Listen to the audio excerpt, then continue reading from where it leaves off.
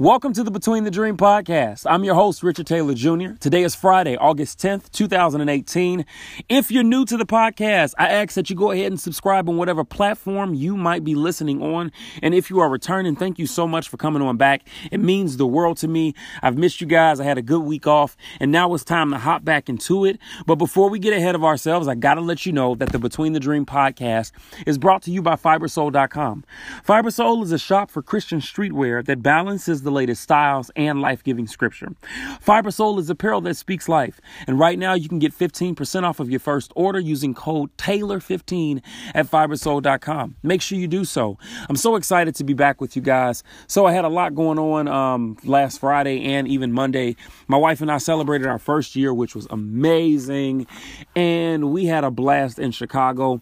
I'm back home in Seattle now, and it's time to get back to business. I have taken a lot of time to actually think about today's podcast. As you know, Between the Dream is more than just the motivation, and it's more than just pumping you up in different areas. I like to be intentional when it comes to certain conversations, and this is one of those times where I want to do this. So for those of you who have followed my journey for any point in time, you know that I not only am, into fitness, but there's a reason why, and a big part of that is because of my own personal journey and losing 170 pounds, and now trying to figure out what I'm doing with my body. Am I trying to become the great value version of Dwayne Johnson? Do I just want to look good in a suit? Or maybe I can become an Instagram model. I don't know. Still trying to figure that out, pending. So I will let you know. However, the conversation has to do with weight loss, right? And we see so many people talk about losing weight, and so many people talking about getting in shape and all of these different things. And I kind of want to just shoot from my space today when it comes to my journey and some of the things that I've noticed when it comes to the aftermath of weight loss. Maybe some things that people don't always talk about, but they are realities that live there. Before we do, I want to go ahead and kind of jump into this by giving you just a little bit of background on what the process has looked like for me. So like I said, many of you all know, many of you all don't. I've lost 170 pounds. At my biggest during college, man, I lost myself in food. Literally, food and depression. And I ate myself all the way up to 370 pounds. I started college at 200 pounds. And in a year and a half's time, I just ate and ate and ate. My pant size went from a 34 in the waist to about a 48, maybe a 50. And I literally got to a point where I just started wearing joggers all the time. It was always sweats. And I mean, a lot took place during this time. Hygiene just got bad. I stopped taking care of myself. Obviously, dealing with a lot of depression just made me feel worse about myself as well. And that was not a fun journey. You talking about somebody who was eating 3 and 4 cheeseburgers in one sitting at a restaurant and overeating in the cafeterias, whatever the case might be. Don't let me get a buffet in front of my face because it's a wrap. I'm eating whatever you throw at me. That was tough.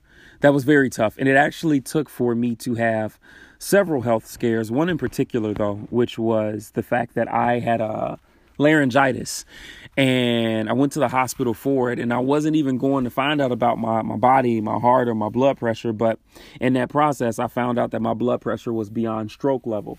And during that time, I got very scared, and I was like, I need to start to make some changes. Now, I was not privy to what it would really take to lose weight. I had just really grown accustomed to seeing a lot of the promotions that had to do with lose weight in 30 days, 60 pounds in 30 days. So I fell into a space of using diet pills, powders, and a lot of weight loss supplements. And during this time, I didn't realize that I was actually getting sick from a lot of the stuff that I was using, trying to figure out what the heck was going on. Now, I did start to actually see some weight loss during this time. And so summer of 2009, I lost 60 pounds during the summer simply by going to the gym twice a week during the summer. I'm sorry, twice a week. Yeah, right. Twice a day, 5 days during the week. There we go. And I was in such a burst of, I guess you could say, motivation and energy to try and get this weight off. And so during this time, I lost 60 pounds, and the fall time came back up, and I didn't follow through the way that I had been. Now, I wasn't really eating right during this time. People automatically think that just because you put a vegetable in your mouth, oh my God, you're eating right. No. I was like starving myself partially and didn't even realize it. I'd probably have 3 to 4 cans of greens a day. And then I would call that my meals. I wasn't getting the proper nutrition in. And I wasn't aware, like I said, one of the things I'm always adamant about now is this idea of studying to show yourself approved. When it comes to the things that we can do better and be better at, a lot of it comes through our own personal research and study. It's not just a wise thing to shoot from the hip and always jump straight into something with adrenaline, but not having any kind of education behind it, or at least an understanding or an idea of what it will truly take. And this was me. And I think it started to show for me during the fall time when I got back to school, and within the first 3 months of the fall, I had put on all the weight that I had lost.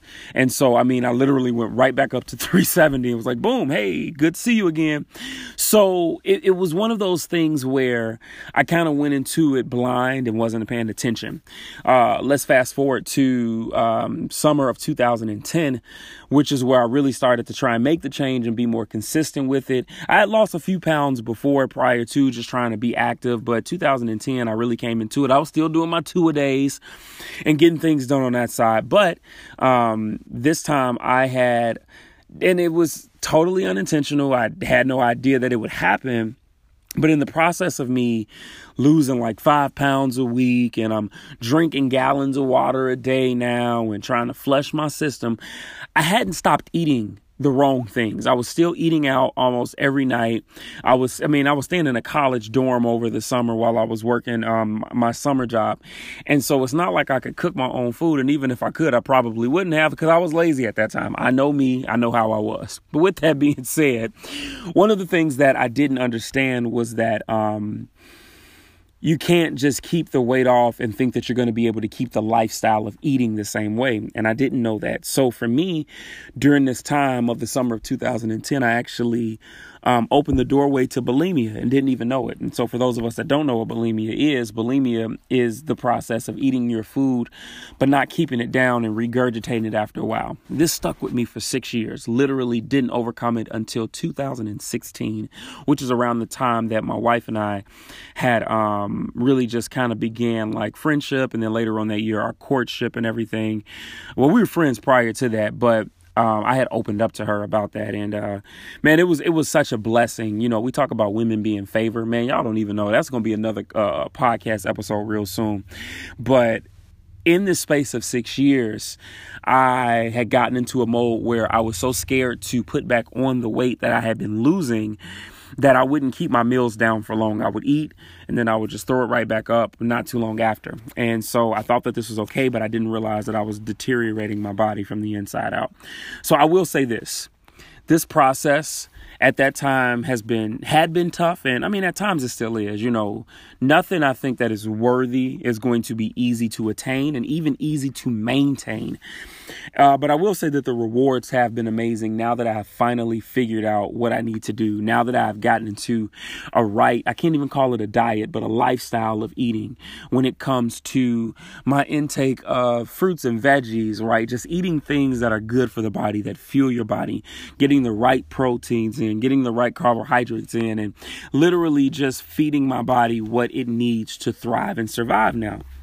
But with this, I thought this was an important space because many of you all who listen to this podcast and many of you all who know other people who have lost weight, you've seen all of these great transformation pictures. You see all of these great posts, but there is an aftermath to weight loss that we don't talk about enough. And I want to just kind of start this conversation and help to break this mold, maybe for someone that's listening. And that is this. This is the process of what I call FOR, F-O-R, or the fear of relapsing. Many of us who have lost weight, who have had any kind of successful body transformation, whether we admit it or not, we do deal with this space of the fear of relapsing. And if we can be completely honest, it doesn't happen automatically. Some of us are still in the space of kicking and pumping off of adrenaline. But as you get older, you start to think about the fact that the body slows down when it comes to metabolism, or things don't function and work the same, right? For some of you ladies who listen into this, you have children. And after you have children, you've seen women in the past who have had kids. And after they've had kids, People use the term let themselves go, but they've had to deal with a life. They've had children. They don't know where to start or how to even regain themselves, right? So I don't know whatever you want to title that. I'm not going to say let yourself go. I will just say that you've had to deal with life. And with that, it can be very hard, right? After we have different surgeries from unexpected ailments or maybe an injury or whatever the case might be, it's very hard to get back on the wheel sometimes and pick this thing up. So I want to talk to you today about the fear of relapsing, specifically as it has to deal with the aftermath of weight loss. And we're going to talk about the fear of relapsing in other areas over the next few podcast episodes as well. But today is the fear of relapsing when it comes to the aftermath of losing weight. Guys, fear of relapsing is crippling. If we can be completely honest, it's a crippling feeling. It's a crippling emotion. And when it starts to seep into your brain and your mind, it can be a very, very hard thing to break. And for many of us, it causes several things. These are the points that I'm going to get to in a second, and then we're going to be done with this. But the fear of relapsing, it can literally put you in a space to where you are motivated by the fear. And motivation can be a great thing. But what happens when you're motivated by tainted thoughts, or what happens when you're motivated by things that aren't necessarily the right things to be motivated by? You're actually running off of fear. And because you're running off of fear, when you allow those emotions to seep up to your brain and mentally you start to function under that through your actions, what we tend to do sometimes is make decisions based off of fear, and making decisions based off of fear can be a detriment to your life. There are several things that we see with the aftermath of weight loss that I think are so important. The first is that it can cause you to lose self-control, specifically in the realm of losing weight or keeping weight off or maintaining weight or transforming your body. You can begin to lose control of your thoughts. Even before you lose control of yourself physically, you can start walking in a realm of torment because you were always so afraid to do anything based off this idea that you will go back to what you once were. And I want to just take this moment to encourage you, empower you, and let you know that you do not have to live in this place of torment. But even beyond that, you have got to let yourself go and get out of your own head thinking that you are going to become what you used to be and not paying enough attention to the positive habits that you have built that have got you to this place of transformation. So with that being the case, guys, you cannot allow yourself to lose control because you have not gained control over your thoughts. So we've got to gain control over our thoughts before anything else. And why is it important to gain control over our thoughts? Well, several things can happen. The first is that you can become obsessive. You can literally, there's a such thing as good obsession, right? Positive obsession. It's good to, for me, going to the gym and working out. It's a great space of mental clarity for me. But what happens when you start to go overboard when it comes to the fact that your entire life is now revolving around always making sure that you are doing something that is talking about weight loss or staying in shape or doing this or doing that, right? There is a certain point in time where we lose the control of balance, and then we become obsessive. And when we become obsessive, this is definitely a part of the losing yourself process. You can become obsessive and forget that there are so many other things that matter in life, one of them being balance, and that balance actually being the key to living longer, to thriving, and to doing what you need to do. Besides becoming obsessive, one of the other things that we see that happens is that you can start making long-term hurtful decisions, right? When we become obsessive, one of the things that we've got to be very, very careful of is not putting ourselves into a position where we overwork ourselves.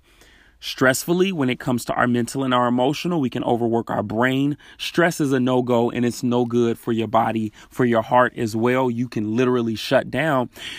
But then even in the physical stance, guys, you can overwork yourself physically because you've become so obsessed. And in that space of becoming so obsessed, your body can't function. I'll put it to you like this. There's actually a point of overworking your body, even though you think you're doing good by working out and doing all of this, to where you can actually plateau, or you can actually start to gain weight because you haven't given your body the time it needs to heal, to recover, and to rest. So you got to be careful not to become obsessive in allowing that overworking to start making hurtful decisions. Not just from a standpoint of your body shutting down, but you can start to actually injure yourself. You can walk into the space of injury because you haven't recovered. And because you haven't recovered, your body is literally wearing and tearing every time. So rest and relaxation, recovery is so important for you, right?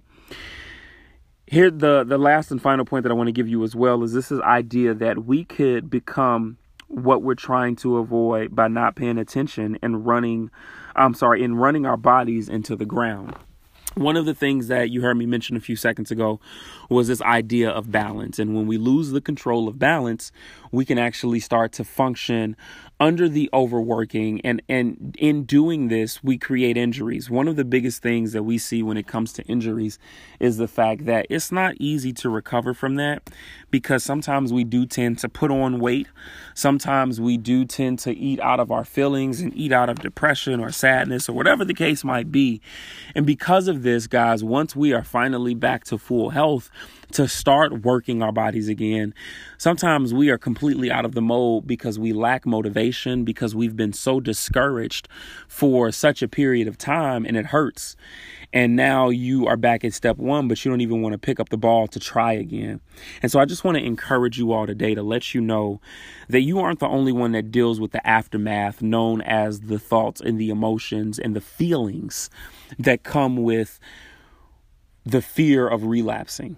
You're not the only one who deals with that, but I want to let you know that this does not have to control you, first and foremost. And secondly, my biggest point of encouragement for you all today is to pay attention to all of the positive investments that you have made into this transformation so far. If you stay consistent with that, you don't have to worry about a relapse, because you have built a foundation that has been good for you in keeping you not only maintained and sustained, but still helping you to this point. So my idea that I want to impress upon you today is, if it ain't broke, don't fix it. If it ain't broke, don't fix it. You are good where you are. And as you continue to make better decisions and continue to develop better habits for your eating, right? Because a lot of times when we talk about gaining weight, it's what we do outside of the gym. It's what we do in our personal lives. It's what we decide to put in our bodies. And so what am I saying? You've got to start making the better decisions there, healthy decisions there, and you won't have to worry about relapsing. Guys, I hope this is some kind of encouragement for somebody who needs it today, because like I said, this is something that I've thought about. I mean, and for some of us, it comes with the thing of age. For some of us, it comes with the thing of children. For some of us, it's a fear. It's a torment, because we see how well we're doing, and we get that little voice in our head that tries to creep up and remind us of what we used to be, making us think that maybe one day we can go back to that. But I'm here to let you know that you don't have to. So like I said, we're going to start this series of the fear of relapsing in many different areas in life. But I'm here to let you know that you do not have to allow relapse to become a part of your narrative in your story that will negatively impact you and pull you into a dark abyss that you may never get out of. With that being said, ladies and gentlemen, thank you so much for tuning in to the Between the Dream podcast. For those of you all who might be new, or maybe you don't know what Between the Dream is the dream is the point between your present moment and your promise. I like to call it the process. Between the Dream is the process. When you embrace your process, you embrace your progress. And when you embrace your progress, you can walk into every promise, every purpose, and every plan meant for your life. I love you all. I want to see you win in everything you do. Until next time, peace.